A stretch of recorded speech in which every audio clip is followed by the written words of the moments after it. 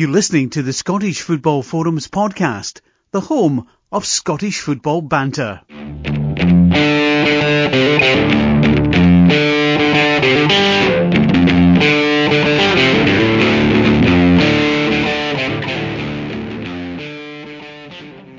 Hi, welcome to this week's episode of Scottish Football Forums podcast, season 10, episode 2. I'm John and joined by John. How you doing? Yeah, good. Still here for now. Still here for now, yeah, no sign of baby yet? No. No. He's holding on. Holding on. Or hopefully holds on for as long as the podcast lasts tonight anyway. Yeah. No disappearance. With that. And we're pleased to join by a guest, so our first guest of season 10. So we've got director of Kilmarnock Football Club and also director of the Killie Trust in terms of football and titles. There's other titles I could give it as well. But Cathy Jamieson on. How you doing, Cathy? I'm doing good. Hello to both Johns, and hope you're still going to be here at the end of the podcast. If there's a baby on the way, they've got a habit of arriving at any point.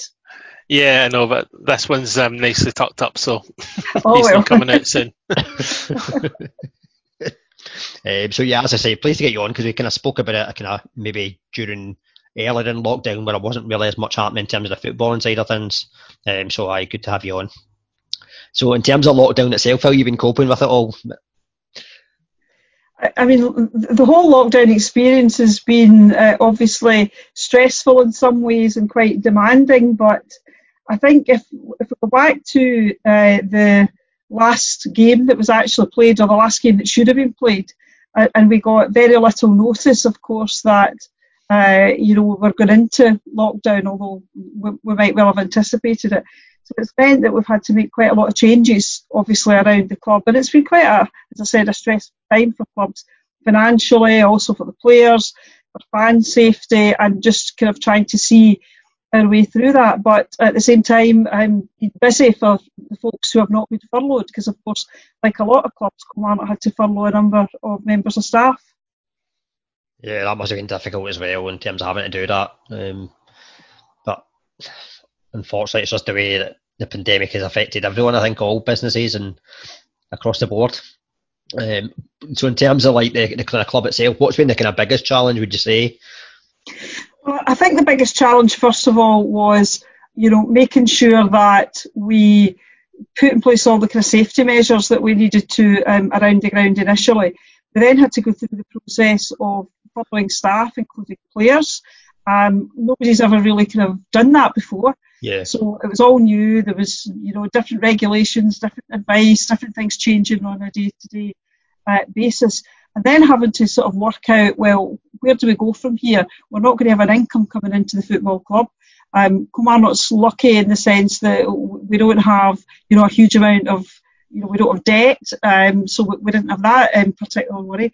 But you do have to still pay wages and so on, even although we knew we'd get some of the money back from the furlough. So it was quite a kind of tense time initially.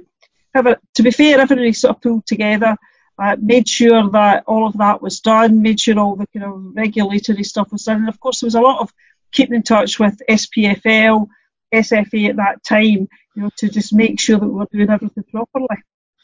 Yeah, talking about the SPFL and that, how did you kind of cope with the talks about reconstruction and different things like that? Was that something that was difficult to deal with as a club? I know it was difficult as a fan, looking in from the outside, but I'd imagine internally it was difficult.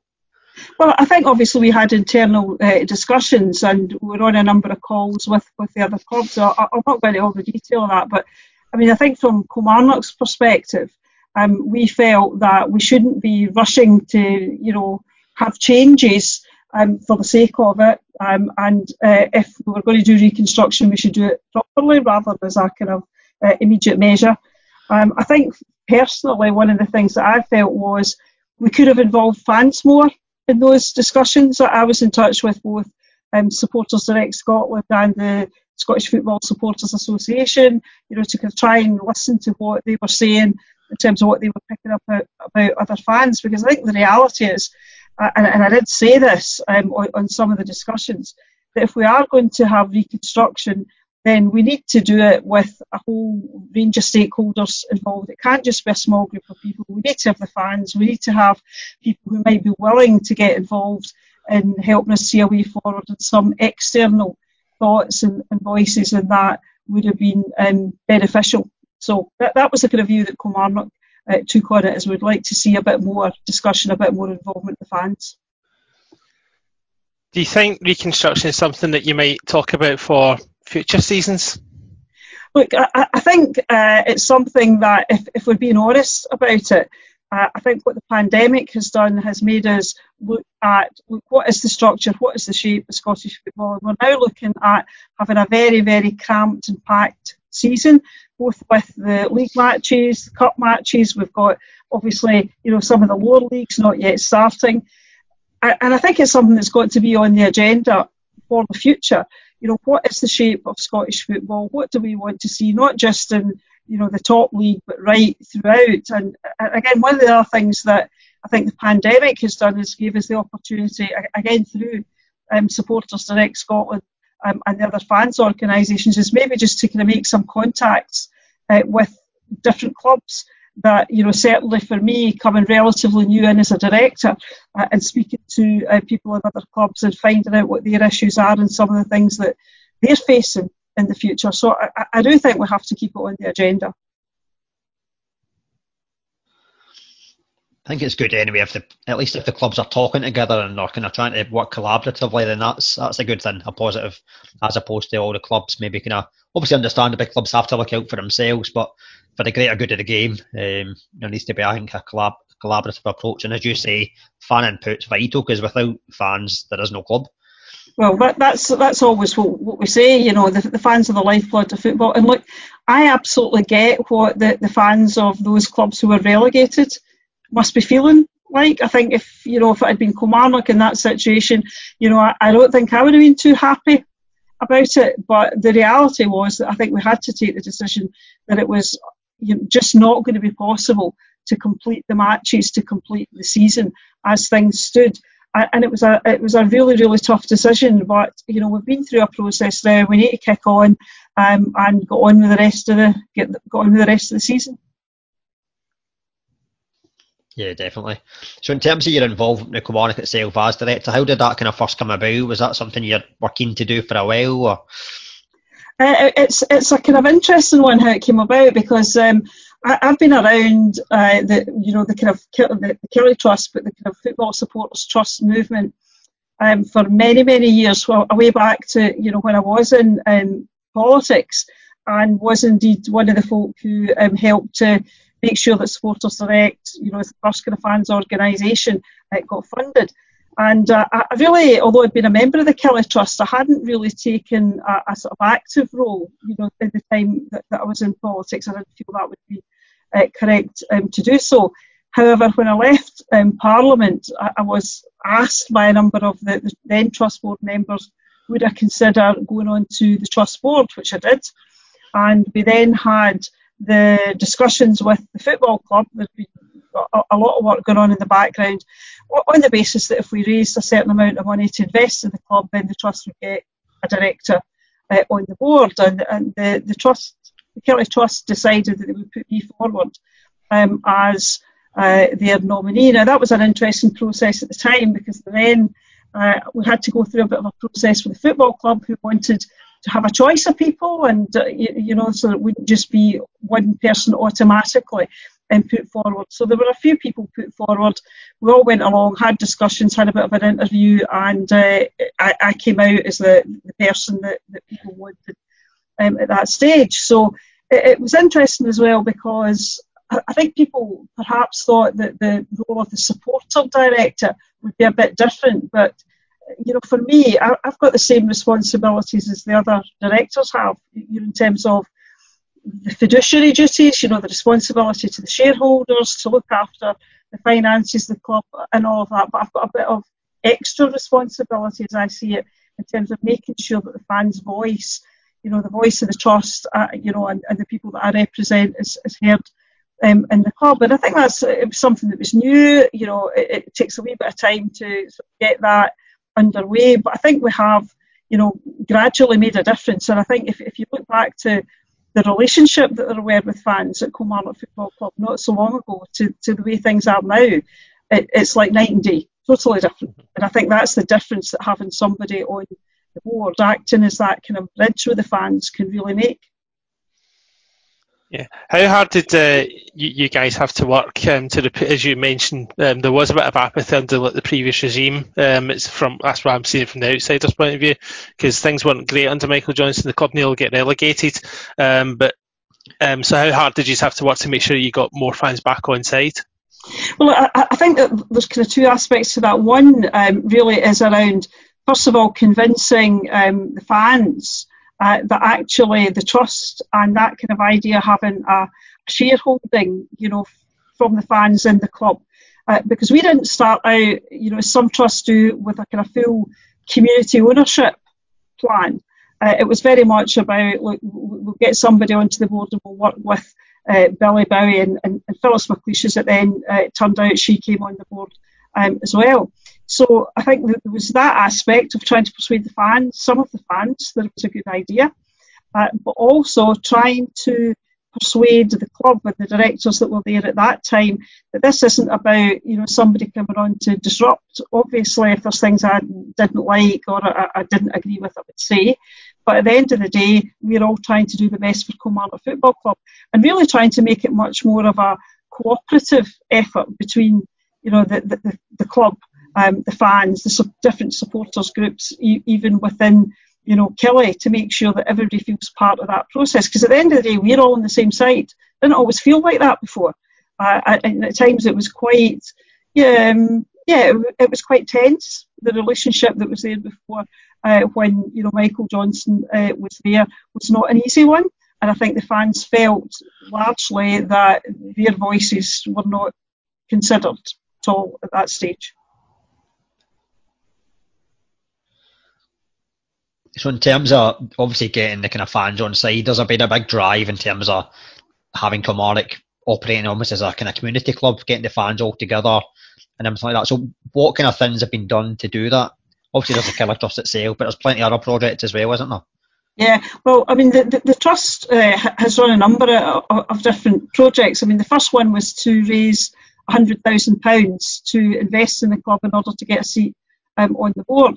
And there's been a kind of real push as well to set up what is called Trust in Killie initiative, which is basically where fans are contributing on a regular monthly basis into the club. And, during the pandemic period, that became really important because the minute we went into lockdown, the Trust was able to decide, well, look, we've got money in the bank that would be going over to the club. We're able to put another £50,000 over pretty much straight away. And since then, every penny that's been raised through Trust in Killie each month, which is about between £7,000 and £8,000, has gone to the club, giving a bit of additional income during that time. So we have that. We funded the safe standing area in the stadium, and as part of that became, I think, we believe we are the first club in the UK to have done that in the family sections. We've got separate safe standing areas. We have raised money to fund adaptations for our disabled supporters. There'll be a new platform for wheelchair access. We've done a number of things around the club as well recently in terms of providing equipment for hand sanitisers and so on, so that when we do get fans back in. So there are very practical things like that. But we've also worked with the KCST, which is the Kilmarnock Community Sports Trust, to ensure that the work that was done there in the local community with kids and elderly people through football memories and through some of the healthy eating programmes and so on is supported. And just recently we have purchased a couple of tech ball tables, which one of the good things about the pandemic, if there was a good side to it, was that we actually got two for the price of one, because the company that were selling things were desperate to make sales. And so we a very good deal on getting two of these big tech ball tables so that we could use them out in the community. Other things like, just this week we launched the new Killie mascot, the Killie Trust, the Supporters Association, and the KCST all working together to run a competition. I don't know if you've seen it.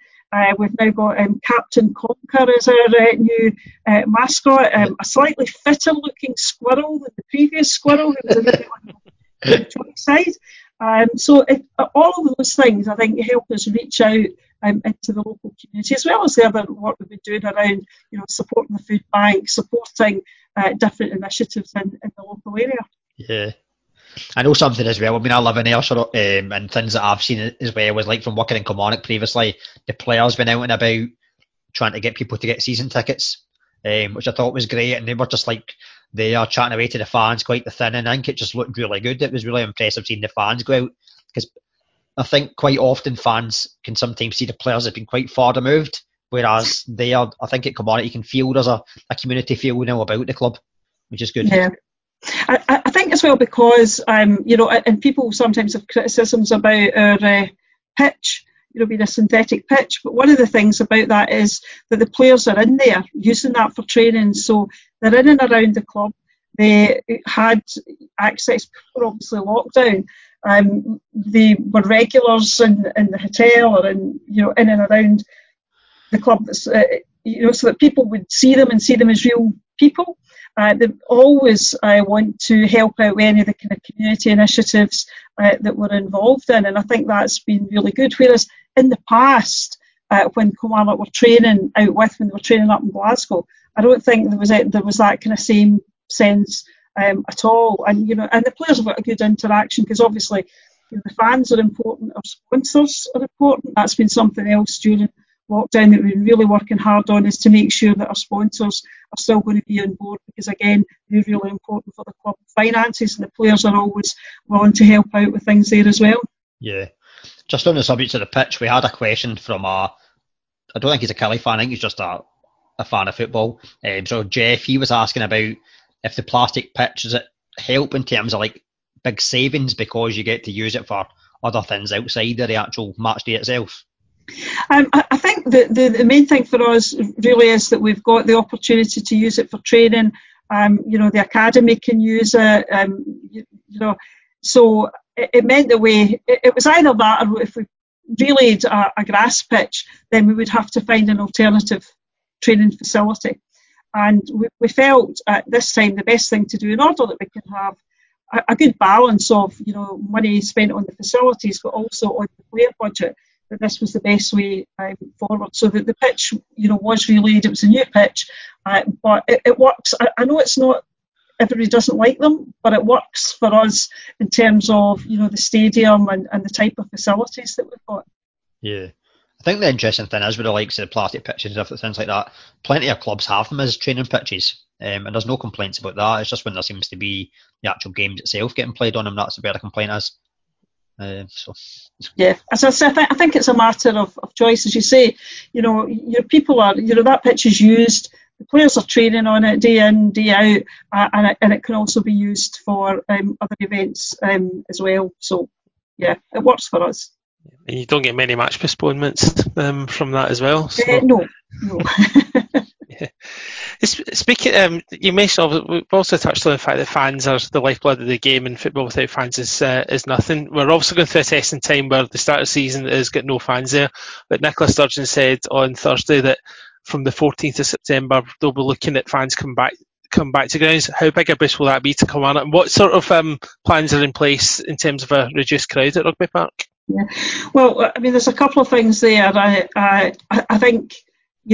I went to see a couple of the friendlies, the pre-season friendlies that Killie were involved in, and I was there obviously to see the Hibs game on Saturday, and it's just a surreal experience being in that stadium with sort of the kind of fake fan noise in the background on Saturday, which I found a bit disconcerting, and there is just something strange about it. It doesn't seem right. You don't have the people actually in there, and I don't know how the players are feeling about it, but it must be a kind of very odd set up for them. I mean, I think as far as Killie are concerned, we would be more than happy to be one of the testing sites, if you like, for getting fans back into the stadium.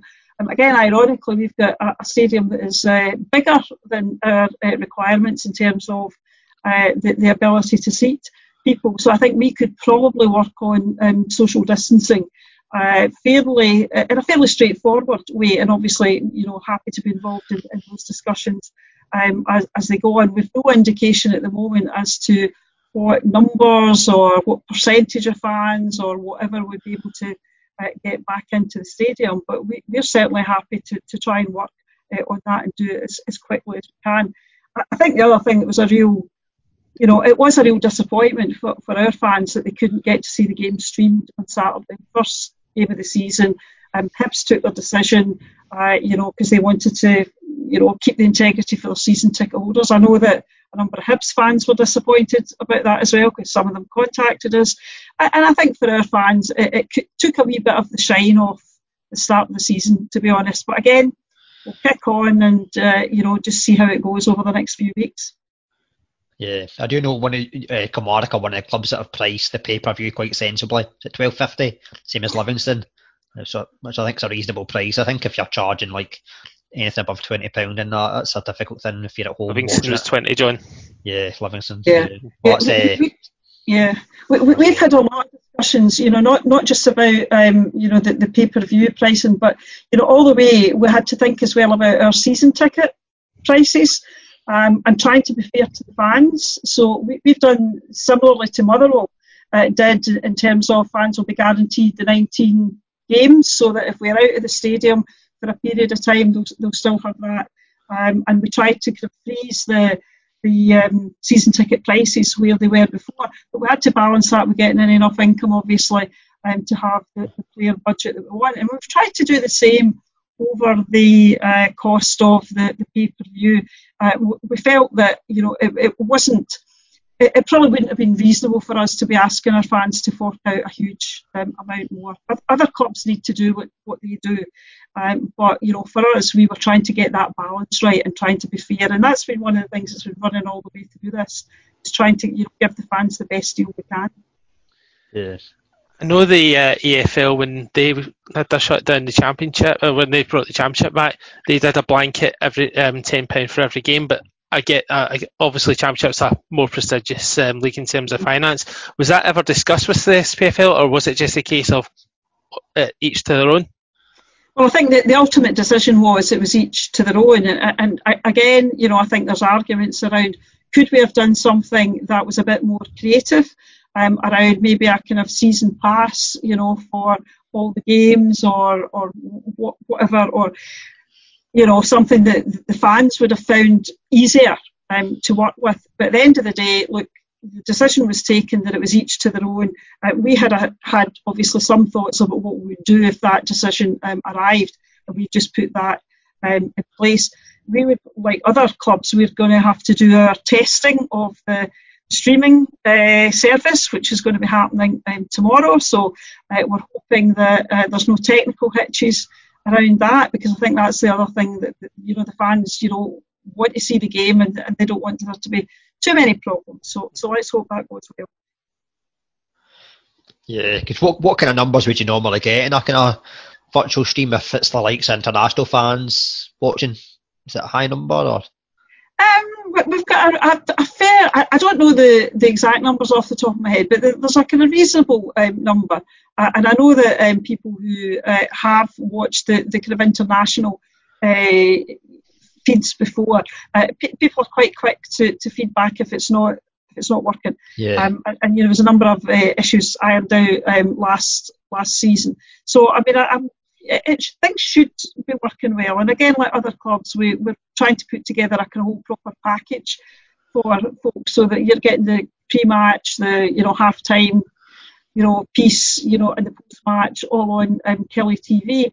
And again, there's a lot of work in putting those things together. And we have, 2 people in the media team at Kelly who are working really hard on this, as well as all the other social media, press output, and everything else. So they ain't sitting with their feet up, that's for sure. Because I think, was it Rangers, I think today announced Clive Tilsley's doing theirs, isn't it? It's an interesting one. Yeah, well, I mean, one of the things that we will look at is we've got our kind of normal team that does the commentary for us, they'll be working away, but we'll probably have some former players through the piece as well, because again I think the fans like to hear, that we've through the trust we've been doing a whole series of podcasts around Killie histories with former players in much more in-depth interviews, and that has proved extremely popular. So I think some of those players now maybe be up for doing a wee bit more and maybe come and do something for Killie TV as well. Oh, definitely, yeah, the fans love it. I was watching actually some of your, I think it was last week, and you had Alex Dyer on as well. Seems a good guy, nice bloke, very chilled. He is. He's very, very chilled, and but I keep saying to people, he looks like Mr. Cool, laid back, but he's the gaffer, and if he says something, it goes. So, yeah. You can imagine a happy dressing room with him involved, though. I think players are going to play for him, which is a big thing. Well, I think that the players definitely respect him. There's absolutely no doubt about that, and I think they like his style and they like his approach. This season, this is his first opportunity really to bring in the players that he wants, and he's working obviously with James Fowler, who's got a long history with the club as well, and hopefully that partnership has brought us in some good new talent in some of the players, and will continue to do so. Yeah, I think one of our, my brother-in-law, he's a Killie fan, and he was pleased in terms of the transfer business done early as well, and getting players in early, which definitely helps in terms of getting off to a good start in the season.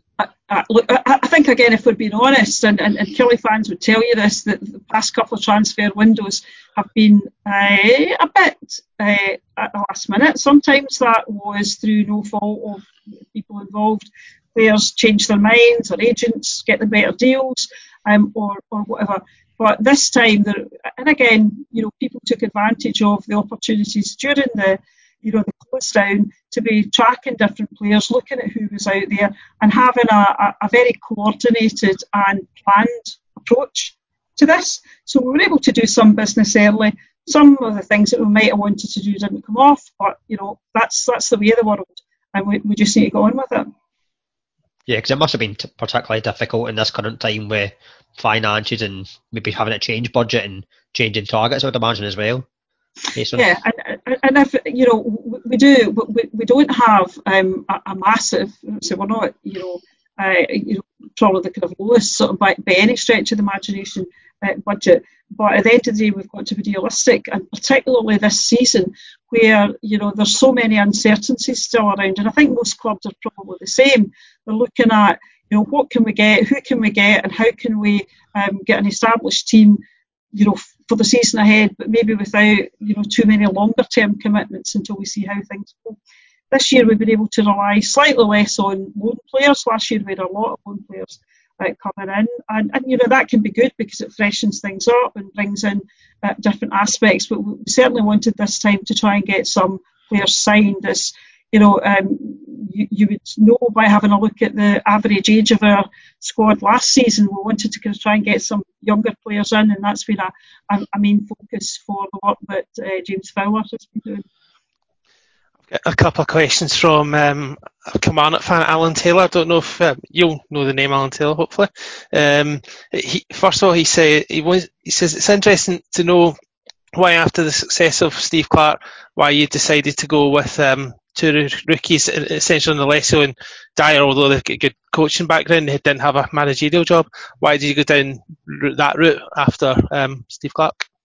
Well, I think it's probably just worth saying that there was a process around when Steve left. There was a fairly robust recruitment process at that stage, and I was one of the folk who was very disappointed things didn't work out with Angelo Alessio, because again, decent, nice guy, and I just wish it had worked. It didn't. I think one of the things that we know from about Alex is that he's shown loyalty to the club and wants to be with us and wants to try and take things forward and get us back up to where we would like to be. So both of them, obviously Alex worked with Steve, so knew his methods and knew how he worked. And I think, to be fair to Angelo, he certainly came with a coaching pedigree. There was no doubt about that. It didn't work. We are where we are now, and we want to see things, improving in the season ahead. Yeah, definitely. And he also asked, was Greg Taylor a club record fee? Because we know it's undisclosed, but is it a record fee? It's undisclosed. What's the question? I says it's always worth a question. Every time I do a Q&A, somebody will say, well, you just kind of, try and fiddle it out. No, I mean, it wouldn't be fair to be saying, when the agreement was, that it was an undisclosed fee. But, on the Greg Taylor stuff, I think, having watched the match the other day, I think all the Kelly fans who were watching it are probably going, yep, that's what Greg does because he had a good game. It's just a shame he can't play right back because we've got too many left backs. He's done well in a Scotland shirt, to be fair, whenever I've seen him play. Yeah. Hopefully you got some add-ons included as well in the deal anyway as well. The other thing I was going to ask, obviously you're a Talbot fan as well as a Kilmarnock fan. So my brother-in-law is asking, now that Talbot in the pyramid system, will it mean that maybe Kilmarnock are more likely to loan players to Talbot? Well, I mean, it's interesting because, I'm a Talbot fan, although since I've gone on the board at Kelly, I've had less opportunity to go and watch Talbot because I've been very busy with other things. But, and whether it would be loaning players out to Talbot or to other clubs, I think that's something that we would be interested in doing. I know there's a number of clubs, at different levels are interested in having some kind of partnership with Kelly, looking to get some of the young players out. And of course, at this point in time, there's still a degree of uncertainty around what's going to happen with the academy football side returning.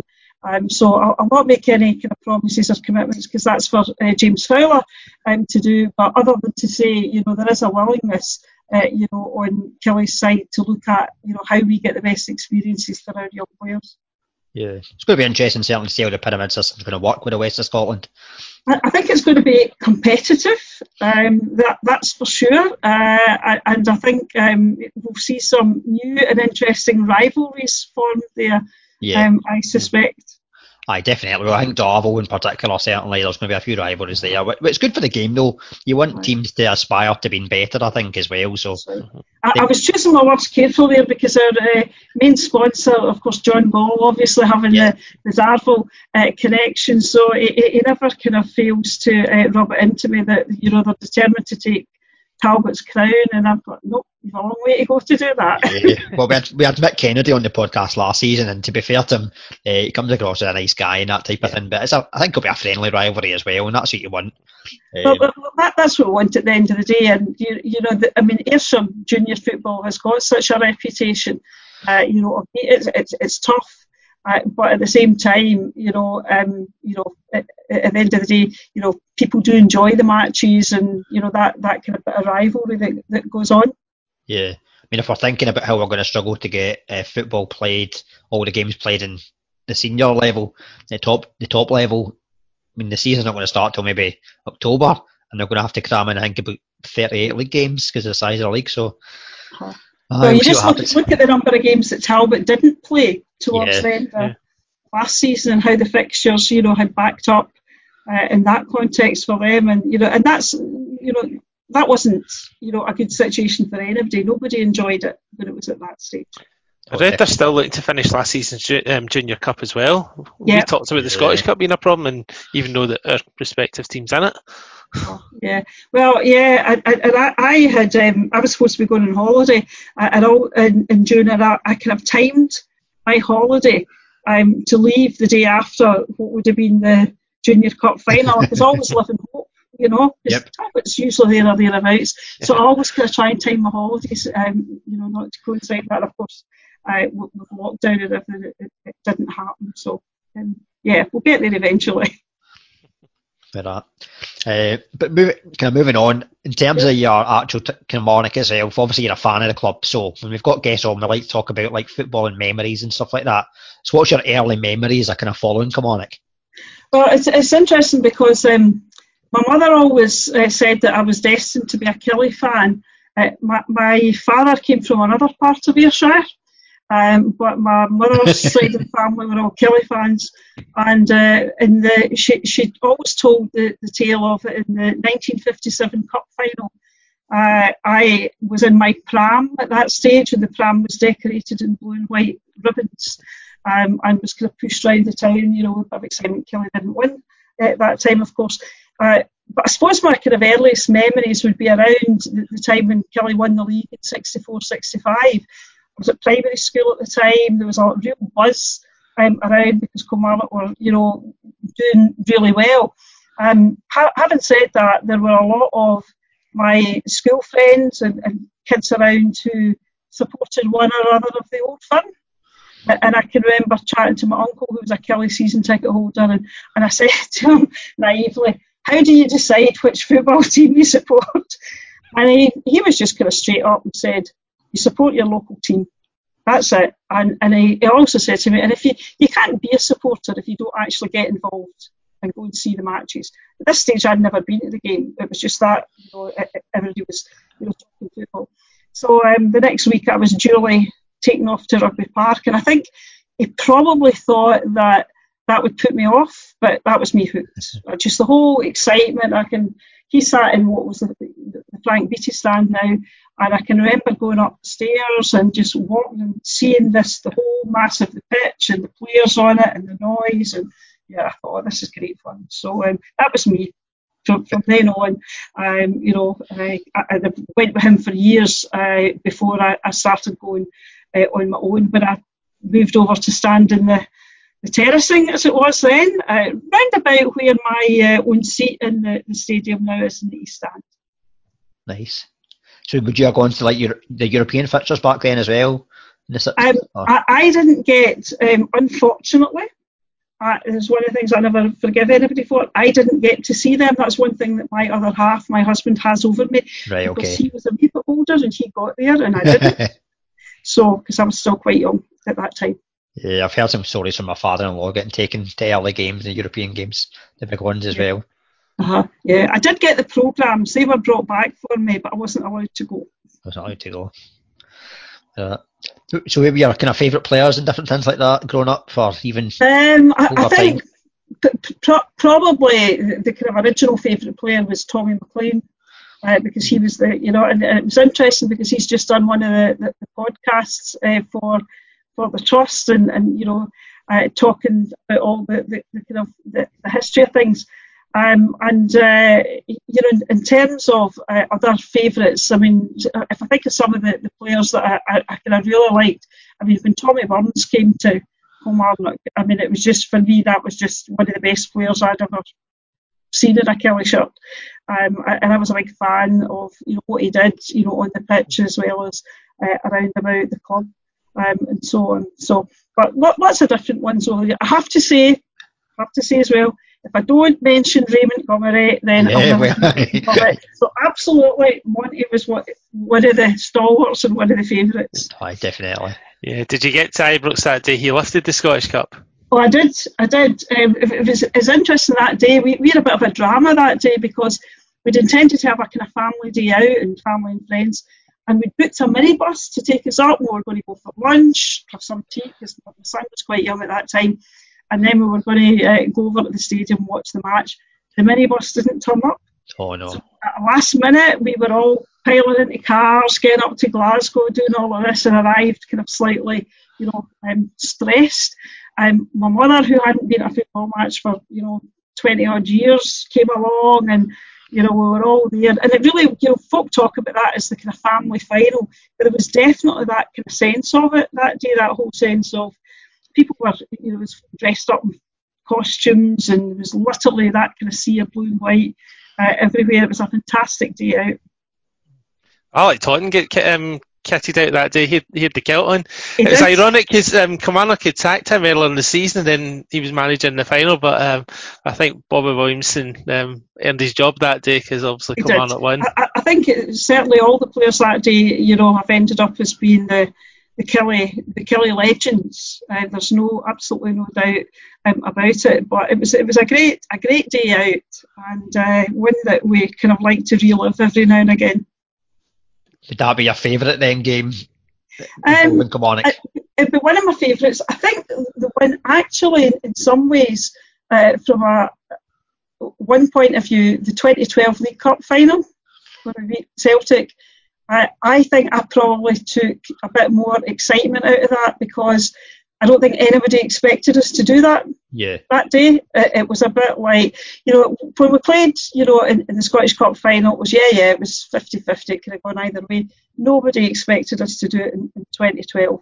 And I had actually, I was in Parliament at that time. I was a local MP, and I was invited by the club to go up with the club officials and everybody else, and I decided not to do that and to go with the kind of folk I usually go to football with, family, and be over and amongst the supporters, and it was just such a great atmosphere at the end of that, and then going back into the town afterwards and doing the bit of celebrating. At one point I actually thought my poor husband, who was next to me, was going to pass out with the excitement of all he was getting so carried away. In the semi-final, you beat Ayr. That was a big occasion, having so many people from Ayrshire and Hampden that day. And I know they're your rivals, but how much would you like to see them get into the Premier League? Well, that's one of those questions that will be damned if I do and damned if I don't. Because if I say yes, I like to see them in the Premier League, then I'll have people saying that's a bit disloyal to Killie. But look, Kilmarnock and Ayr is always, that rivalry, is always going to be there. And I think, to be honest, if Killie fans are being honest, we kind of do miss having those derby matches. So who knows? Maybe we'll draw them in the cup again, or and again, going back to anything, anything can happen. Talbot against Ayr United, and look what happened there. So, okay, here's one for you then, because when I get asked sometimes about Talbot and Aberdeen, if Talbot and Kilmarnock were playing, which side would you in, or would you have to be a side each half? Somebody asked me that after the Talbot had beaten Ayr, and I was kind of like saying I was going to try and do the diplomatic. I think I might be on holiday that day, but I don't think I would get away with that somehow. But I think it would be difficult. Half and half scarf? I'd probably have to have the half and half scarf, but look, at the end of the day, I'm a director of Kilmarnock Football Club, and that was I suppose Killie was my first love. The reason I started really watching Talbot was, again, it's one of these kind of family things. My grandfather was from Auchinleck originally, and always thought of it as the centre of the universe. Nothing good ever came out of anywhere other than Auchinleck. And it was just, that was it. That was why I just kind of took an interest in the Talbot. Yeah, I married into it, and there wasn't much choice given. It was basically like, you're getting to a Talbot game at some point. Good way to bond with the father-in-law, mind you, when we were first starting dating my wife. So I've still not been to a juniors game. That's something I'd like to do, is maybe take in a juniors game, and I'd like to go to a women's game as well to see how that would go, because we're trying to take more interest in women's football as well. Yeah. They deserve a bit of a profile, given what the national team's done. Absolutely, and I think what's been really good is getting more of a profile for women's football, and the kind of recent stuff that's been done around Rose Riley, for example. Just that kind of whole history of how difficult she found it to kind of break through, and how she literally had to leave home and go abroad to get the opportunity to play, and all the success she had.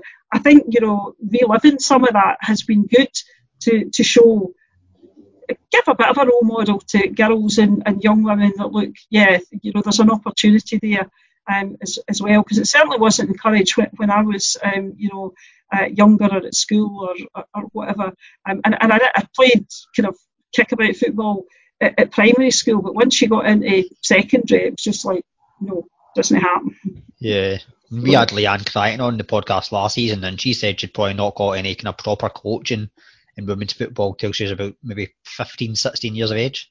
Before that, it was just playing with our mates, but like the boys and all that type of thing. So things have moved on, thankfully now.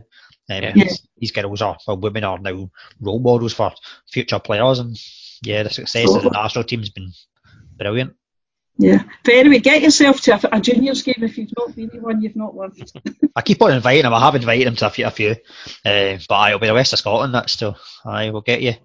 Talbot, Cumnock, and then your eyes will be opened up, John. Yeah. When I was the MSP in Cumnock, Cumnock Juniors very kindly gave me a strip with MSP1 on the back of it. Didn't stop me following the Talbot. Nice. Favourite memories then from Talbot, following Talbot then as well? I think probably the kind of numerous cup finals, some of which have been up and down over the piece, but I think that's probably the kind of best memories is seeing the Junior Cup wins, and the very famous day that we went to Tynecastle, although we didn't win. I definitely think we were robbed on that occasion. Aye, the first time, But that was a really good day out, and it showed that Talbot could be up there and hold their own against Hearts, and so it was a kind of friendly match. Loads of people went and really enjoyed it, even though we didn't win. Yeah, it's interesting with that actually, because was it last week about the Scottish Cup, and they're talking about only having 52 teams in this season, which it'd be quite sad if that happens. That's the romance of the Cup, I think, having as many teams involved as possible. Yeah, there is that wee bit about, they talk about the bit of the kind of cliche, but it is true to an extent of the magic of the Cup.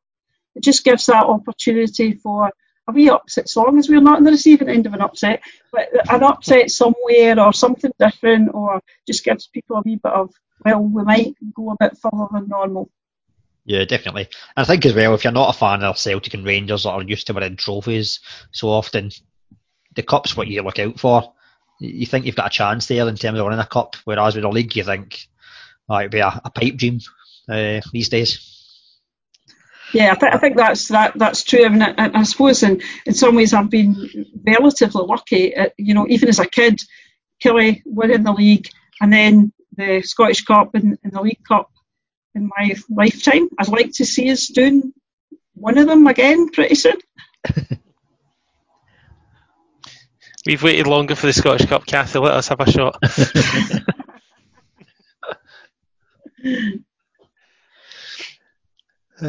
We usually end with a round of what's known as quickfire questions, but we've retitled them slow fire because that's how long it takes us to get through them. You shouldn't mix football and politics, it's often said, but I'm going to do that with this question. So who would make a better footballer manager, Jack McConnell or Gordon Brown? I think Jack. Why? Yep. I think he would get. I'm going to choose my words carefully here. I think he would get a team of people together and make them play. I actually seen him on the TV the other day and didn't recognise him, Jack McConnell. I can't see he's got a double take. Was it to his name coming out? Oh, I saw it is. Yeah, I think that's the thing. All of us who were around in politics at the beginning of the Scottish Parliament have aged quite considerably, I think. Some better than others.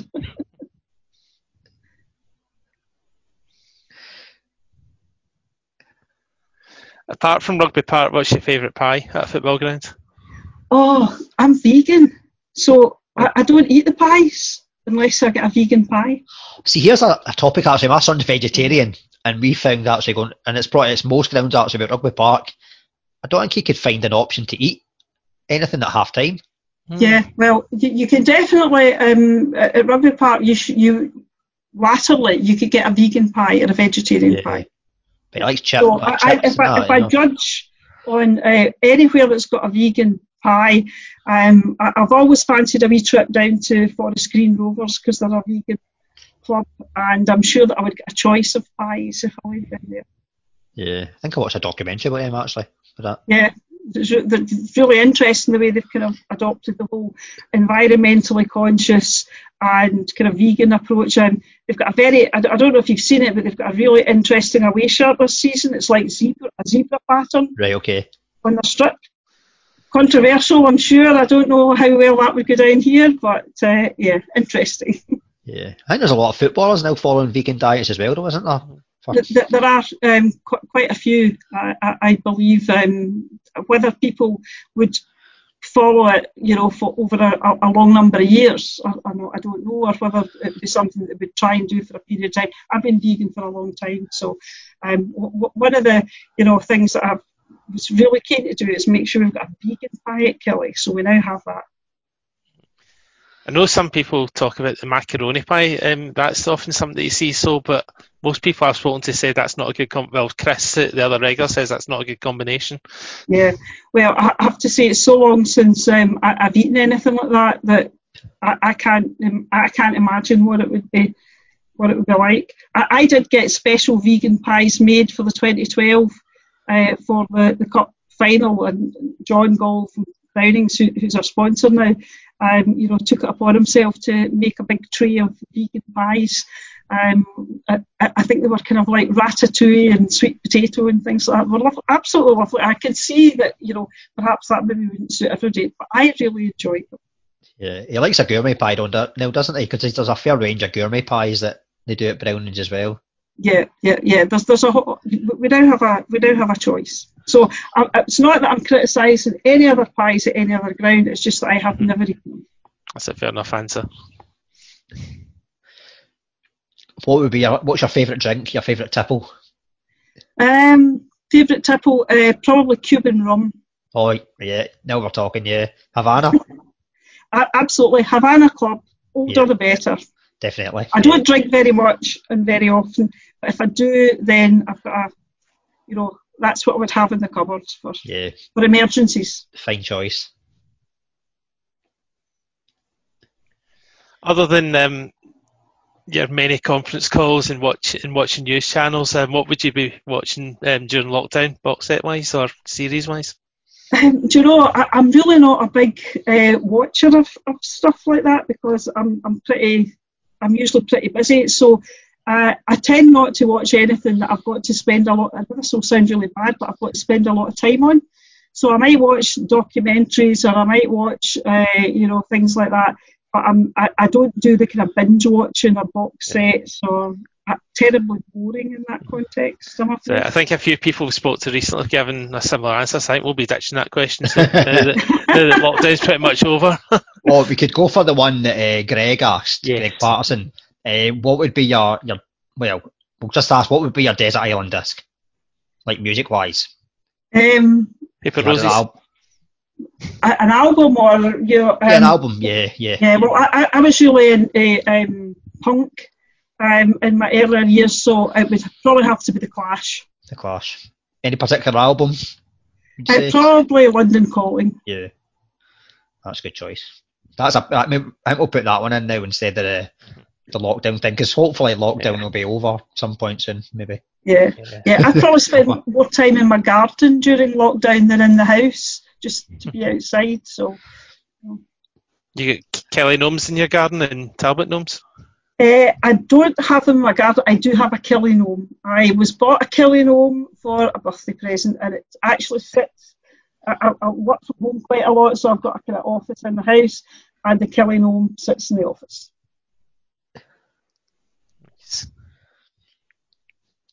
Do you have any other questions, John, before your showstopper that you like to do? I think it's just a showstopper. And apologies that we've not prepared you for this. We always ask for a best 11 from your lifetime. In your case, it would be Kilmarnock. So if you want to give us your best 1 to 11 and the manager. Of course, that would take me ages to work out. You should have given me some, and I would have got.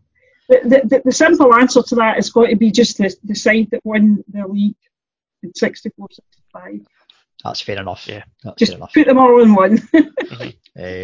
We need to thank you as well, because we were supposed to organise the charity game through Black on Side during the season, and you kindly donated tickets through Kilmarnock, so we'd like to thank you for that as well. And hopefully when things are back to normal, the kind of winner can get to use them as well. Yeah, well, we're always keen to try and support different charities and good causes in the local community, and through KCST, it's one of the things we do is try and give out tickets, obviously for local groups and organisations, but for anybody who's doing a fundraiser or anything at all like that, try and give people complimentary tickets where we can.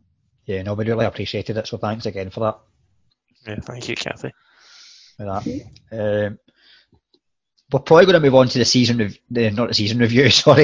weekend review of action. The season's not over already. We're calling after one game. So it's up to you if you want to kind of carry on with us, or if you've got other things you need to do. We won't be offended. Well, if you're not offended, I will duck out here because I have an early start and a long day ahead tomorrow morning. So thanks very much. I hope that was okay, and enjoyed chatting to you guys. Perfect. No, thanks very much for your time. It was a pleasure speaking to you, Kathy. Yeah, Okay, definitely. cheers. Really good All the having you best on. for the Cheers, season. Kathy. Right, thank you. Bye now. Thanks. Bye.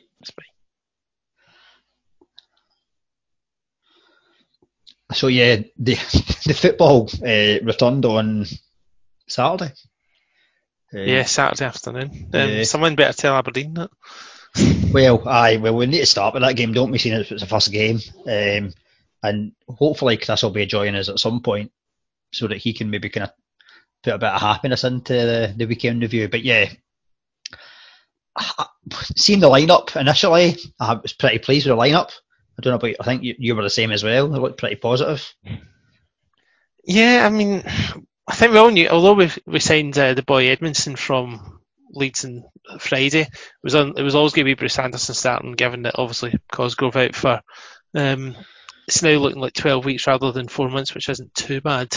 So it was always going to be Anderson starting, and obviously Main's injured. But just the way we approached the game, I mean, it's almost as if every time we come up against, well, a lot of times we come up against Celtic or Rangers, we try this press, but it's almost half-hearted. But it's just the thing that annoyed me about the performance by far the most. It wasn't even so much. I mean, the press for the first goal, Kennedy should be close at Tavernier. I know that was what McInnes touched on, and the defence is too high up. Taylor's caught in his heels, and Ken goes through and scores. It's a nice finish, but he gets in far too easy. But we were happy to let Rangers have the ball, and they get Rangers have better players than us. But anytime we got the ball in that first half, especially, we were giving it away. And there was just a lack of composure. The midfield went completely missing. Ojo was pretty poor. Ferguson was pretty anonymous.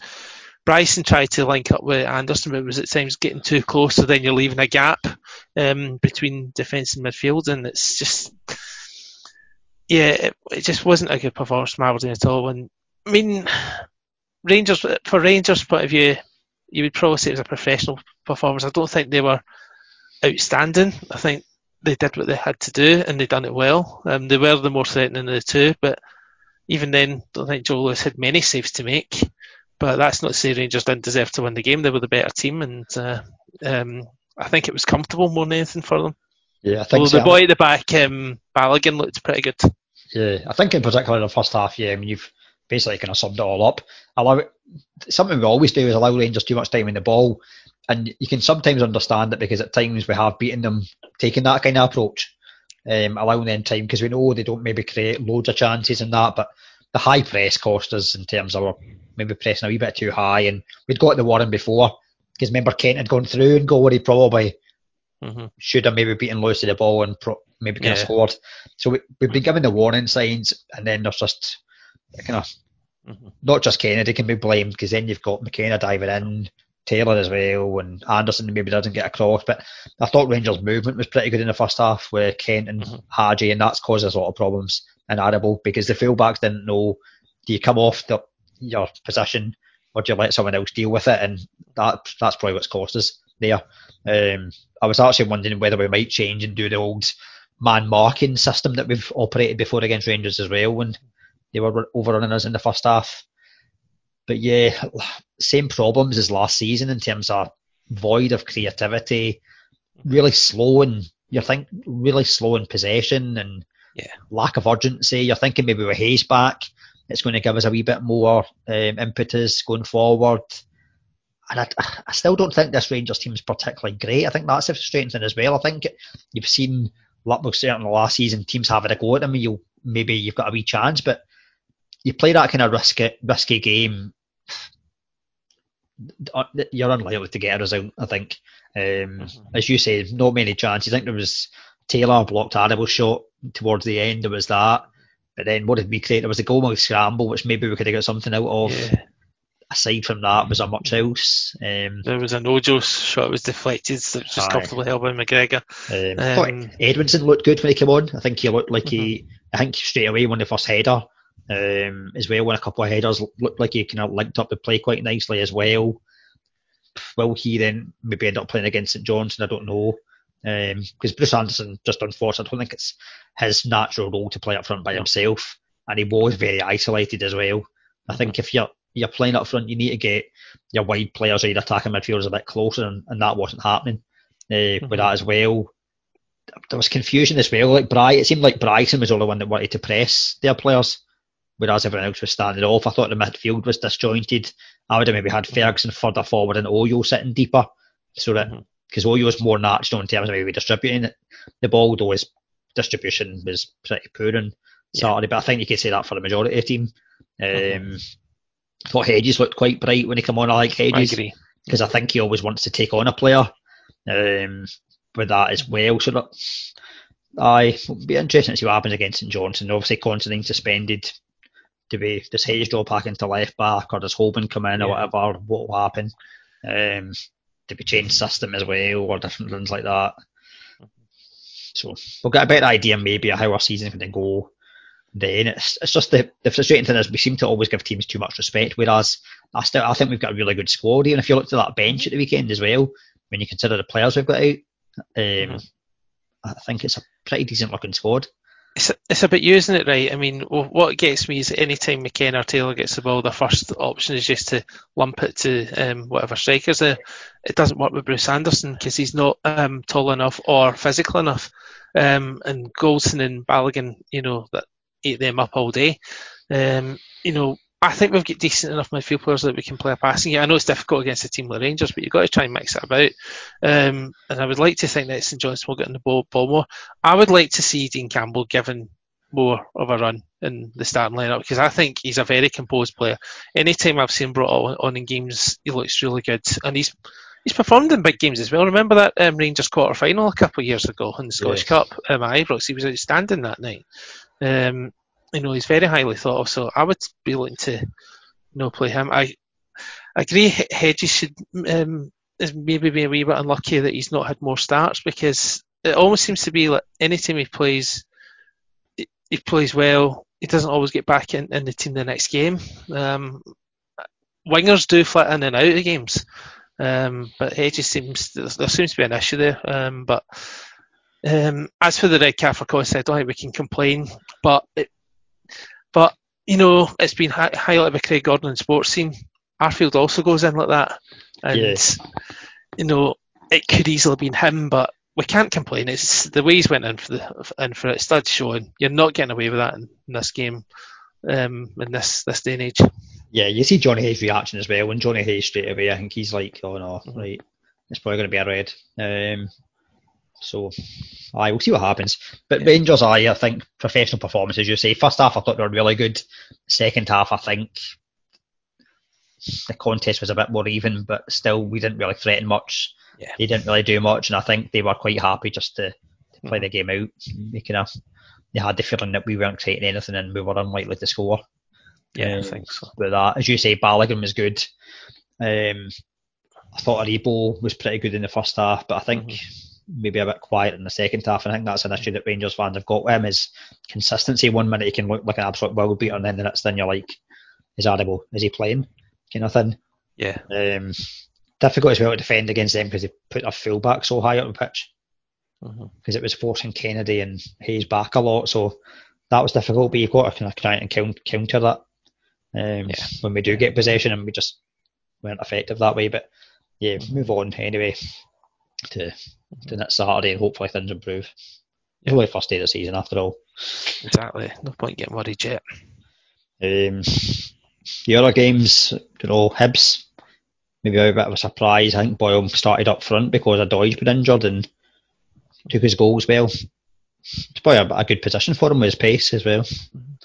Well, he was used through middle more often than not last season, and he got more goals and he looked more of a threat. I think he was obviously helped by Eastwood for the first goal, because there's 3 covering Kelly players and he decides Russia Blood came out, and Boyle rounds him and scores. And then I think Boyle's second goal was well taken, but the goalkeeper doesn't really go full stretched. And it was interesting he was taken off half time. Alex Dyer says that he was injured. We've just got to take him face value for that, but he didn't look great. But there's no doubt what the goal of the game was, and that's the leading contender for Pick It Out. Burt's free kick is just superb. Yeah, it's postage stamp, isn't it? Mm-hmm. Yeah, just terrific. Mm-hmm. But yeah, I think Hibs. I mean, we kind of spoke about it last week. I think Hibs will be pushing for third place. I think in the league. I think they've got good options in their team. You consider Doidge wasn't in the team. I think the likes of Horgan on the bench, different things like that. Experience of Stevenson as well. I think the young boy Doig came in and did pretty well. Jack Ross has spoken quite highly of him. Had a good pre-season with that as well. Gogic is solid signing, I think. Well, he's definitely a good solid signing, yeah, because that's something they've lacked for a while, probably since they lost Bartley, actually. In terms of like a midfield presence, someone that's going to do the dirty work and let the likes of Scott Allen play. And Scott Allen, I like Scott Allen as a player. Yeah. And he's definitely far more effective if he's higher up the pitch doing things and with that as well. So yeah, I thought Hibs were good. Kilmarnock, I think, are still maybe in a kind of transitional period in terms of trying to get used to the way Alex Dyer wants to play, plus a lot of personnel changes as well, Dave. Yeah. There's quite a few kind of changes in that team, the starting lineup. Yeah. They had chances in the game. I mean, on another day they could have had a draw, but yeah, a decent result for Hibs to start off their season. Yeah, do we think then that Rodgers will now be first choice? I think he's got a chance of being first choice. No, I think the Eastwood, I think it was his quads, I think that's what Alex Dyer said in an interview. So that could be a couple of weeks. So yeah, Rodgers has got an opportunity in the next game to take it. Yeah, I think a big thing as well for Kilmarnock is whether Greg Kelty can finally fulfil his potential. Because when he first came through, he looked a really good prospect. Remember, he was linked with Aberdeen actually at one point. Yeah, but I think he's a player that maybe he's back regularly. He's a few loan spells here or there, and maybe a time to cement his place at Kilmarnock and do well. They've got another couple of youngsters as well coming in. The boy Cameron, Millen as well. So it's not an easy next game for Kilmarnock because they're playing Celtic on Sunday night at 4:30. So it doesn't get much easier. Hibs got a tricky game away to Livingston. The next game. Especially with Livy's home record. Yeah, exactly. I think Livingston will be happy to be back in plastic because they don't have a good record in grass, and that happened again at the weekend, losing to St Mirren. I think Chris put on Twitter that he thinks that Tate's goal is a contender for Pick It Out. It's a well-taken header from a good cross, but I don't know where the Livingston defence are. No, I think they switched off. They're maybe not expecting Tate to like ghost in like that. But yeah, good ball in, and then Tate is like from nowhere. Whether maybe they're trying to play an offside trap or something like that, because you never really seen different angles of the goal. It was just really him coming in late and kind of headed it in. But as I said last week, I know Grant tipping St Mirren to go down, but I think they've got pretty solid foundations for their team. Yeah. I think someone as well had mentioned about the fact that the guys at the back, I think 3 out of 4 have been captains for clubs as well previously and different things like that. So they've got experience that, leadership as well. And they're trying to get Bayo on loan from Celtic, which could be a good signing up front. Yeah. I don't know if I still don't think they'll do what Tony Fitzpatrick is aiming for, top 6. I think that's maybe a wee bit too much pressure. But as we said last week, I think Joe Shaughnessy is a very smart signing. He knows league. He was part of a very good St Johnstone defence. Yep. Richard Tate's been part of a very good Motherwell team. So they're 2 very solid signs at the back. And Anik, I think, is a decent goalkeeper as well. It's a hard ass replacing Vladke, but I think he'll come in and do a good job. So yeah, I think St Mirren will surprise people. They've got a tough one on Sunday. They go to Ibrox. Because Rangers have got the European game this Thursday, but no, they'll be. I think in the next, I think they've got Rangers, Aberdeen, and Celtic within that. So it was a good thing they get their 3 points on the board. That's it. Yeah, definitely. Another one to watch out maybe there at St Mirren is McAllister. He's back now permanent as well. I think he's a good player. So gives them some kind of attacking options as well. Yeah, definitely. But they do probably need a striker still. But Yeah, for no easy to get a striker that's going to get you double figures or upwards of that, maybe up to 20. If they could get this Bio, then that could be a good sign, because I don't think he'll get in the. I think he's about fifth choice at Celtic now behind. Well, you've got Edward, obviously. You've got Klimala. You've got Griffiths. And I think they're talking about bringing someone else in. Yeah, I think they have said. I think Celtic have said that Bio is free to go out on loan as long as he gets someone else in. Because obviously there's a wee bit of uncertainty about Griffiths, and I thought it was interesting. There was almost John Hartson was sending him a personal message yesterday on Sky when he was talking to Griffiths and saying, look, maybe I know there's difficulties in that, but try and kind of sort things out, because you're a good asset for Celtic in terms of the goals he scored. He's over 100 goals. I mean, he's a top player when he's playing and he's on form and fit. It's a frustrating thing with Griffiths, because I mean, he obviously had that spell out with his mental health problems, and it's good that he took the time out. And we were almost writing him off in January, and then when Celtic signed Klimala, we were saying he should maybe go on loan to Hibs or whoever. But he got his chance in the Celtic team. He took it. He was firing all cylinders. Then lockdown happened, but the way Lennon was talking, it's almost as if this is your last chance, son. It's almost his reached breaking point, because Griffiths didn't do the things he was expected to do. If there is something else that's going on, I hope he sorts himself out. So we'll just need to wait and see what happens, but it's up to the player now. It's not as if he's a spring chicken anymore. He's not the promising youngster that came through at Livingston. He's in his 30s now, so this is a chance for him to make use of what's left of his career, because he's only got a few years left. Yeah, definitely. At the top level. He's maybe it's one of those kind of situations whereby he needs that group dynamic as well, and I think plenty of us suffered during lockdown in terms of maybe not seeing people and different things like that. Yeah. And maybe that just he needs that people around him to kind of help with his fitness and different things like that, and have that support as well. Yeah. But the other game, obviously, Dundee United returned to the Premiership. I think they'll be disappointed not to win, considering St John's going down to 10 men.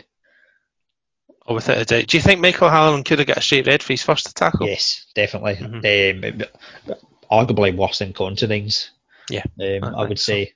And the frustrating thing I would think as well there, Callum Davidson's been talking up O'Halloran, saying he's had such a good pre-season, looking back to his best and different things like that, and then he does that. Just silly. There's no need. And the second one as well, there's no need for it. I don't think the one he gets sent off, I thought it was a bit soft. I don't think there was a need for a card, but maybe he'd been given a warning because he went in the keeper at one point, and maybe the refs had a word with him. Maybe the refs had a word with him and said, look, you're on a yellow already, calm down. So maybe he's given the ref no option later on. Aye, I think so. Maybe, hopefully Davidson will have hammered him after this. You could argue he could have took him off at that point, because you can use 5 subs these days as well. But maybe that's something that Davidson will learn from. The next time he sees someone running that much of risk, he'll take him off. But it's a very good point for St Johnstone. A good goal by Liam Craig. Not great defended by Mark Conley, who should be heading that out. Instead, he tries to do a clearance. It doesn't come often, but that's a difficult skill to volley that from there, and they took it very, very well. That'd be my contender as well, I think, for pick it out, that volley from Craig. Yeah. Certainly a contender there. Dundee United, one thing about them, I think they'll get goals with Clark and Shankland up front. Yeah, it'll be interesting to see how they do. I think Shankland has probably got more chance of delivering in top flight. Now he's had that couple of years. I mean, there was always promise about him, but it didn't work from Aberdeen. Then he didn't really work out at St Mirren and Morton initially in the Championship, but he found his feet at air, has built himself up. Then getting the move to Dundee United, all right, it was still Championship, but it's still a higher level, and he took it like duck to water. So much so he got recognised as Scotland International. This is a big test for him to see how he gets on in the Scottish Premiership. Another day he's probably finishing that one that he had near the end with his left, or if it had been his right foot, he might have stuck that away, but left it heads up in the stand. But Clark took his spell well. I mean, that might do him the world because he's not been really tested at the top flight. Again, he's been a good League One Championship striker. But yeah, possibly. I would say Shankland's got the better chance at the two, but you never know. Yeah, and in middle of the park, sports scene focused on Hawks, the American John Hawks. I remember John Hawks that played for America. They worked good. Yeah, in Sheffield Wednesday. Yeah, he was a good player. Because I've not seen much of Dundee United actually in the Championship. I never really watched them. Friday nights I didn't tend to watch as many games as what maybe I'd watch other games. I'm not really good energy about them with that. But yeah, I would say they'll be disappointed not to get 3 points there. And St Johnstone under Davidson, after him saying that he's not really going to change things, went with a 3-4-3. So maybe a slightly more attacking lineup. But I think there was a wee bit of criticism in terms of maybe them getting over in the midfield, only having the two in there. So whether that's something they'll maybe change or whether that's his plan, he's going to go with 3-4-3 and let the players adapt it. They have got good attacking options in there. They've got Pollock from midfield as well, and if they still get the boy McMillan that did well from last season. Cammy Smith, he was a little unlucky not to get a goal. Oh, sorry, I was meaning St Johnstone. St Johnstone, sorry, my bad. Because they've got the likes of McCann that did well last season in the middle of the park. Yeah, he was going to kind of kick on, but then up top, Hendry I thought was impressive before lockdown. Before things changed, obviously May was on the bench. You've got the likes of Chris Kane, and then Waterspoon had a couple of chances in the match. Did pretty well, and then O'Halloran when he's on his game as well was a good option. Yeah, and maybe playing the three at the back will help them with at the back where they struggled a wee bit defensively last year, which is unlike them. St Johnstone are usually a pretty solid team defensively. So it was interesting that they went by Elliot Parish in goals instead of Xander Clark. Yeah. But yeah, it's. I mean, I know he says he wouldn't have changed too much, but I think he's got to put his own stamp on it so that he doesn't try and replicate a Tommy Wright team.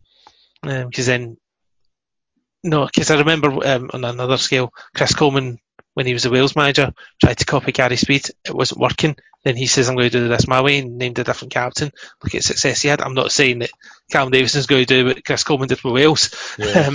But, if he's going to take St Johnstone at another level that people think they won't get to because Tommy Wright's gone, then he's got to try and do it his own way. Yeah, definitely. And we know that in terms of Aberdeen, we all usually got a tough test against St Johnstone. That's where we're going next. Yeah. Well, that's the Saturday games. What did you think of the fact that Sports Scene returned on Saturday night, and what did you think of their coverage? Well, I'll be honest with you, I never saw the Saturday night coverage because usually, how when you, with Sky, you set things to record. I think probably at some point I've maybe cancelled the recording because obviously the football finished. So I've never seen the Saturday night coverage. I watched the Sunday night coverage instead. So I can't comment. I've heard good things about it. I heard that Shelley Kerr and Craig Gordon were really good. I thought they were, you can get an iPlayer, by the way. But yeah, I thought Shelley Kerr was really good. Craig Gordon, years ago when he was on it, I thought he looked a bit like a fish out of water. But at the weekend, I thought he spoke very well. As I say, he mentioned the tackle, the Arfield part of the tackle. But I thought he spoke very well. And yeah, Jonathan Sutherland, I think he's always been he's getting better as a presenter, I think, from when he first started. He's obviously was a reporter first, but I think he's found his element. He's a very good reporter. I'll say as well, Sky's looked a bit better with Darren Fletcher. He's a very good addition there. And Alan McCoy, so obviously we spoke about before. Still not a fan of Chris Boyd. Like Ian Crocker as a commentator, and I like Caleb Barber as a presenter. So yeah, they've definitely got good things there, Sky, this season. No, I agree. I think Darren Fletcher as well gave a kind of insight that you don't normally get in terms of from a player's point of view and different things like that, a tactical point of view as well, which you don't get with some of the other guys. So yeah, I thought he was a really good addition. And he'll talk about the game. Yeah, makes you wonder whether he's interested in management because the way he spoke was like came across really well. I watched Sports Scene last night. I thought Stephen Thompson was all right presenting. I think a wee bit better having that. I think it's something that he'll improve upon. I do think I'd like to think so. I mean, I like Stephen Thompson. Stephen Thompson, the pundit, is a very good pundit. Someone I like listening to. I'm not convinced with him as a presenter. I mean, I hope he grows into the role and does well. I mean, it's different being obviously in the studio as opposed to the unscripted with Liam Creighton in the Championship. I've not seen enough coverage of that to comment on either of them. But yeah, Thompson, I'm not convinced yet. We'll see how the weeks go, because Jonathan Sutherland wasn't a great presenter a few years ago, but he's grown into the role. One thing, Marvin Bartley's a good pundit. James McFadden, no. Yeah, I like Bartley as well. I think he's good. Yeah. I'm hoping that sports scene, because that was obviously the Sunday one was an hour and 15, which is 15 minutes longer than the Saturday night, but you only had one game and then they just reviewed the rest. I'm hoping going forward that they try and incorporate some obviously when the Championship starts back up, that they try and put in lower league action to try and fill some of the slots rather than going over the same games just with different pundits. Aye, that would be good. Obviously, I've never seen the Saturday sports scene, so did they do the same thing on Saturday with the managers talking during the games? No. Or was that just a Sunday thing? That was after. This is just something obviously they've introduced on Sunday. I didn't like that. I did not try that some other time, I think, in sports scene. I'm pretty sure I've never seen something like that. Or maybe then make sure I need to record all the shows, but then it's whether you can be bored watching the Saturday show and then you've seen all the highlights and then the Sunday again and seen the same highlights. Or we'll see what happens. But the Sunday game itself, Celtic Hamilton on Sky, obviously again, we're getting plenty of football on TV. Hamilton, I thought, gave a pretty good account of themselves, certainly first half. They had a goal, positive, 4-4-2. Young team was average age of 22, I think. Yeah. And you consider the change of personnel that they've had as well, because they lost a lot of players in the summer. You mentioned obviously Godric earlier, who was a key player. McGowan, they went to Kilmarnock. There's plenty of others as well that they've lost. So yeah, I thought it looked pretty. They had a go at least.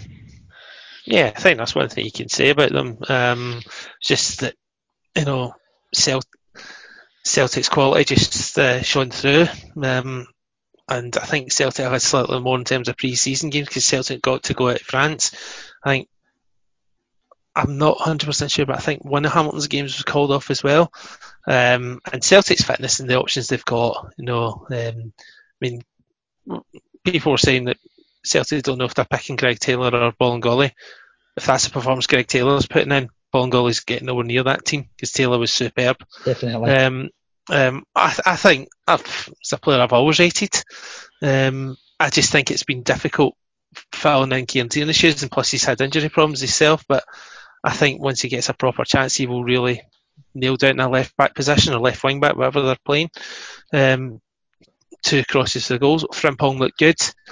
And to answer the question that you put in the podcast account, who had Edouard in their as captain of their fantasy football Scotland team, I think the question you should have asked was who didn't have him as captain. Well, exactly. I think the only frustration I had is that I never made him triple captain. I did toy with it, but I thought it's too early to do that. Touching on the point of Taylor, I think as well, another thing that Taylor suffered from last year, apart from the whole Kearney thing, was that he was getting asked to play as a wing back, whereas at Kilmarnock he was more used to playing as a 4.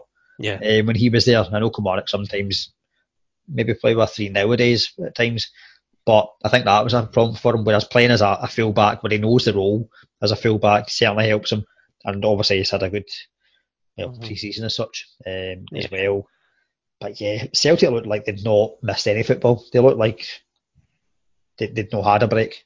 I mean, you think that's the first game, it's quite a scary prospect, I think.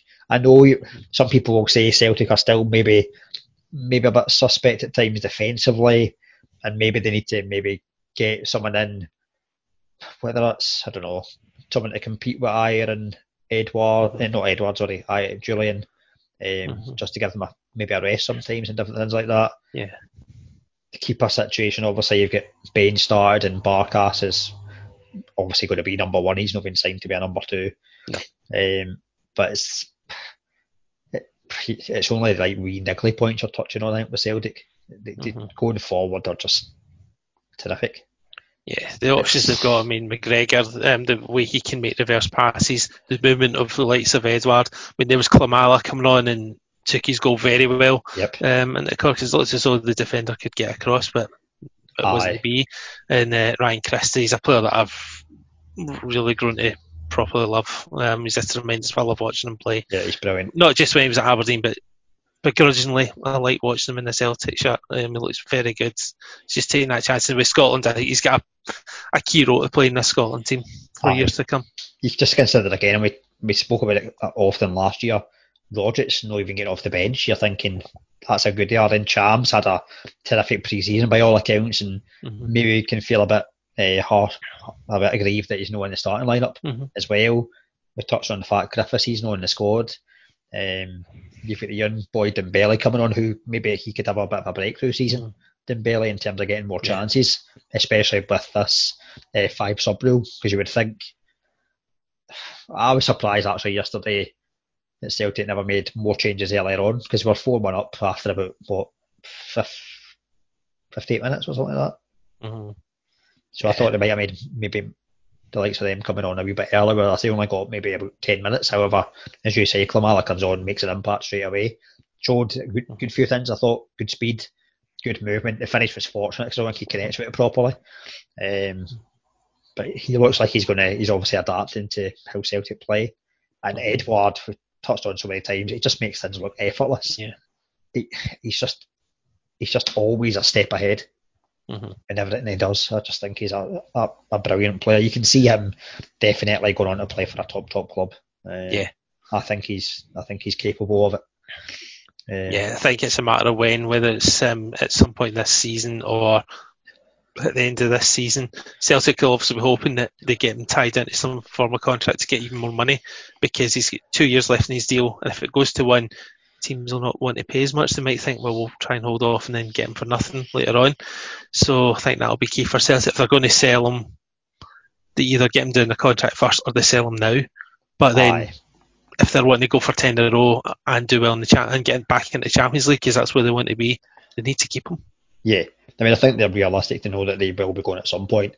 So what they probably need to do is extend his deal and maybe then say to him, look, we agree that you go at the end of the season.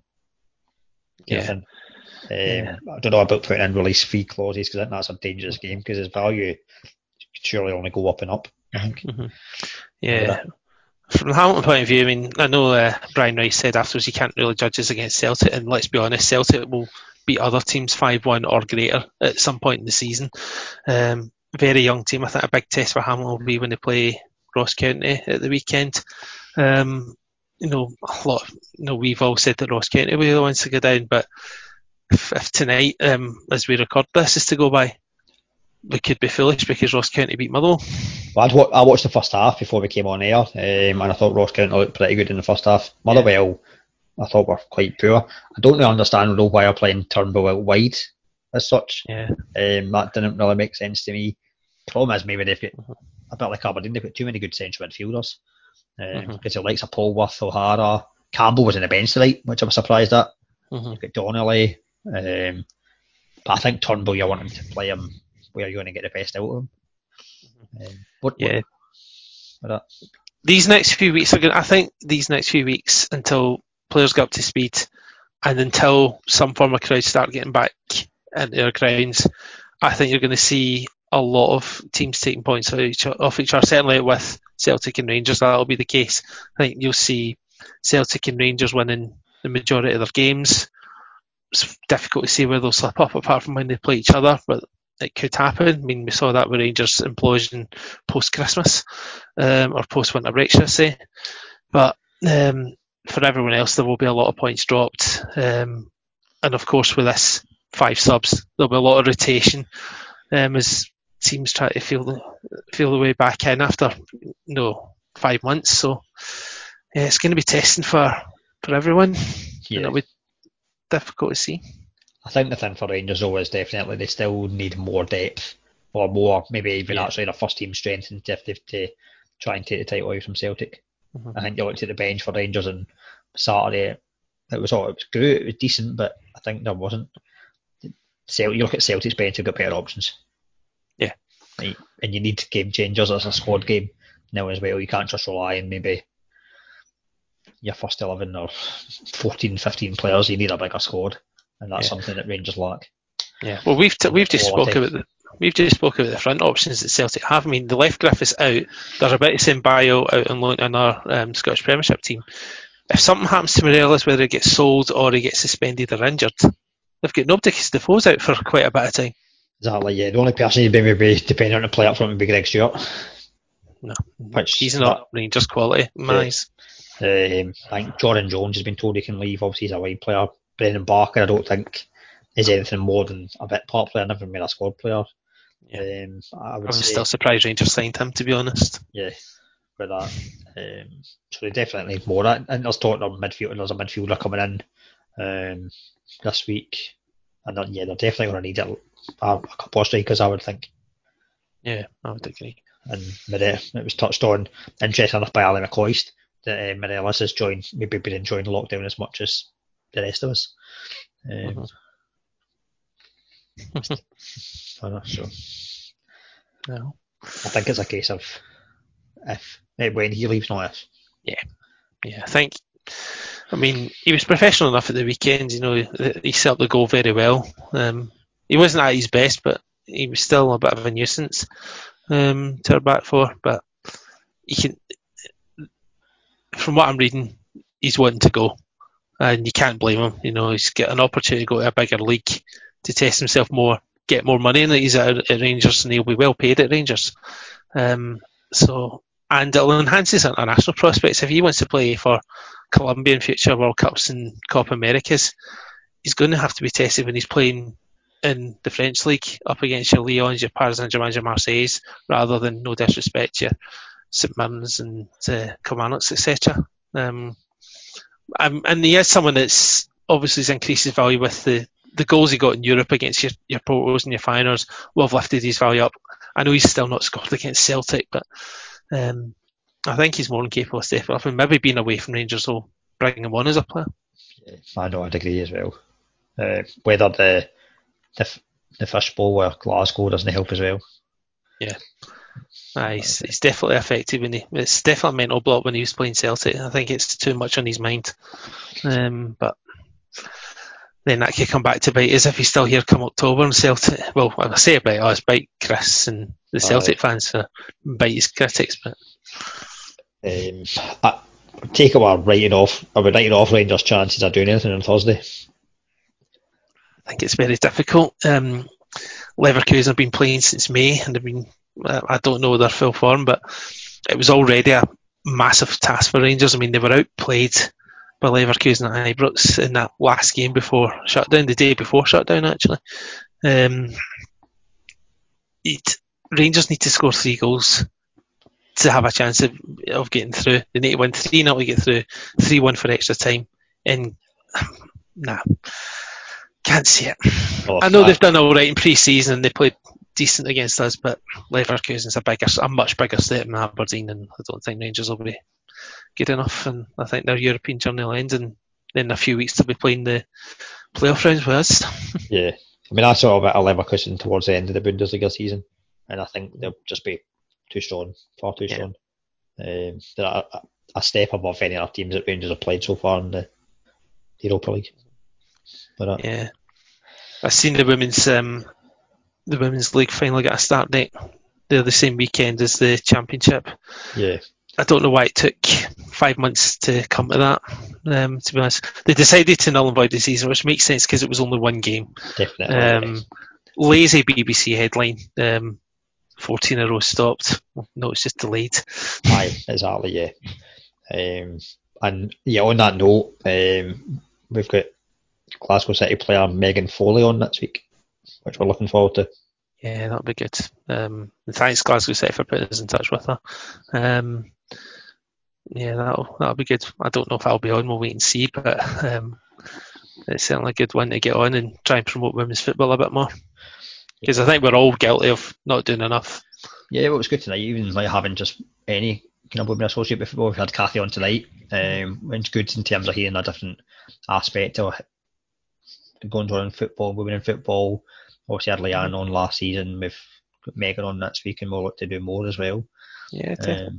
With that, because we've last year we obviously tried to diversify with covering more content across all aspects of Scottish football, whether it's the seniors, the juniors. Yeah. The thing I things see, like that as well. yeah, I mean, see when we were doing pick out last season and we were getting the random selections from the juniors, and further afield from that. That was all great to help promote that side of things. So it was weird at the weekend that we only had one league to pick from. We were limited in terms of the goals. I think the ones you can pick out, the ones we've mentioned, Craig's goal and Buck's goal, I think are the two I would say. Yeah. I think Bucks would be number one for me. I can't see any dispute, to be honest. Aye. Well, I think as well, when they put it out to the vote, most people said Bucks, so I think we go with the listeners and followers. Buck is a winner of the pick it out for this week. Yeah, we'll tweet that after we've stopped the recording. In terms of funny moments from football, it's a bit hard to kind of maybe cover funny moments, but Hibs with their cardboard cutouts. So there was a few things that stood out. Obviously, there was the kangaroos, but I believe as well someone managed to get a topless photo of George Tortolano from the 80s in there as well. Oh, that's a blast from the past. Aye, which was an interesting one as well. I think Hibs were the ones that did the cardboard cutouts, I think. I don't think I've seen any other clubs doing it. No, I think most teams had the flags, and in Aberdeen's case did the stuff in the seats to make the statue fans, etc. Yeah. Clubs are also trying to do something to create some form of atmosphere in a no-fan ground, with the noises. But I noticed in the Celtic game yesterday that the guy in charge of theirs was quite delayed when he was playing the cheering noises when Celtic scored. It was a good 4 or 5 seconds afterwards that they came on. Just hopefully they'll get his timing better for the next time they play, but it's a difficult one. I mean, fair play to them. I don't think you can criticise clubs for whatever they do. Yeah. As long as I think Celtic, to be fair, they put in a few chants like "Come on, you boys in green" and that type of thing. It'd be different if they were putting the sectarian singing on it, but the one at Aberdeen should put "Stand Free" on. The Hibs one's "Glory Glory to Highbees" or whatever they're singing. But just it's going to be difficult until, obviously, I mean, we mentioned when Cathy was on that Nicola Sturgeon said that the go-ahead is from the 14th of September for stadiums to open to social distancing. Some people are still are thinking that's too soon. Personally, I think it's something to aim for. I'm sick of negativity. I think we've got to have something to look forward to. Exactly, yeah. We've got to have a vision in terms of how we progress, and if they're letting places, I think they're going to be letting outdoor things, like concerts maybe, might be available soon and stuff like that. I still think they need to be careful. As I mentioned in the blog that I put on last week, whilst I think this is good, I just hope they don't make steps too quick, because we've got the Scotland Israel game the next month, which is supposed to be a sellout. You've got the Old Firm game. I'm just hoping they don't build up too much into letting those be played in front of full capacity. I still think that's too early. Maybe later in the year when it's the Scottish Cup final, for example, that could be something. It's certainly good timing for the Championship, League One and League Two clubs, and who are going to be playing in the Betfred Cup at that point, so that they can get some form of fans in for social distances. As I've mentioned before, Albion Rovers could easily they had an average gate of just over 300 last season. They could easily do that. Clyde could easily do that, as we've said. Still in Albion, I'm sure. So it's good timing from their point of view, and that's where I think it should have started in the first place. Yeah, no, definitely. I agree with you. It needs to be a gradual process. It can't just be rushed. And there's been a lot of thought put into it as well. Definitely. Anything else you want to cover? Or I think we've covered everything, I think. Yeah, I think we've, as usual, covered everything and maybe ran slightly over. But yeah, I didn't know where it actually went shorter than I thought it was going to be, given that we had a great guest on for starters, and then obviously we're covering league action, so I think we've done pretty well. Yeah, I didn't know whether Chris was going to call for a light cameo sub appearance tonight, but he's not made it, so yeah, maybe picked up a niggle, an injury. Yeah. While he's been training. He's dropped his Smirnoff Ice on his foot, maybe. No, the old Canizares with the aftershave bottle. Remember that one? Right, yeah. I remember a Dave Besant one where he dropped salad cream on his foot. Salad cream. Oh dear. Aye. But yeah, that's probably a wrap. But yeah, good to get a wee minutes there, a guest on, and then covering the football win back as well. So yeah, we'll be back next week. Well, I'll be back next week, and yours will be dependent on we'll wait and see other things, other factors. But aye, cheers, John. Aye, cheers, John. And thanks again to Kathy. Yeah, thank you.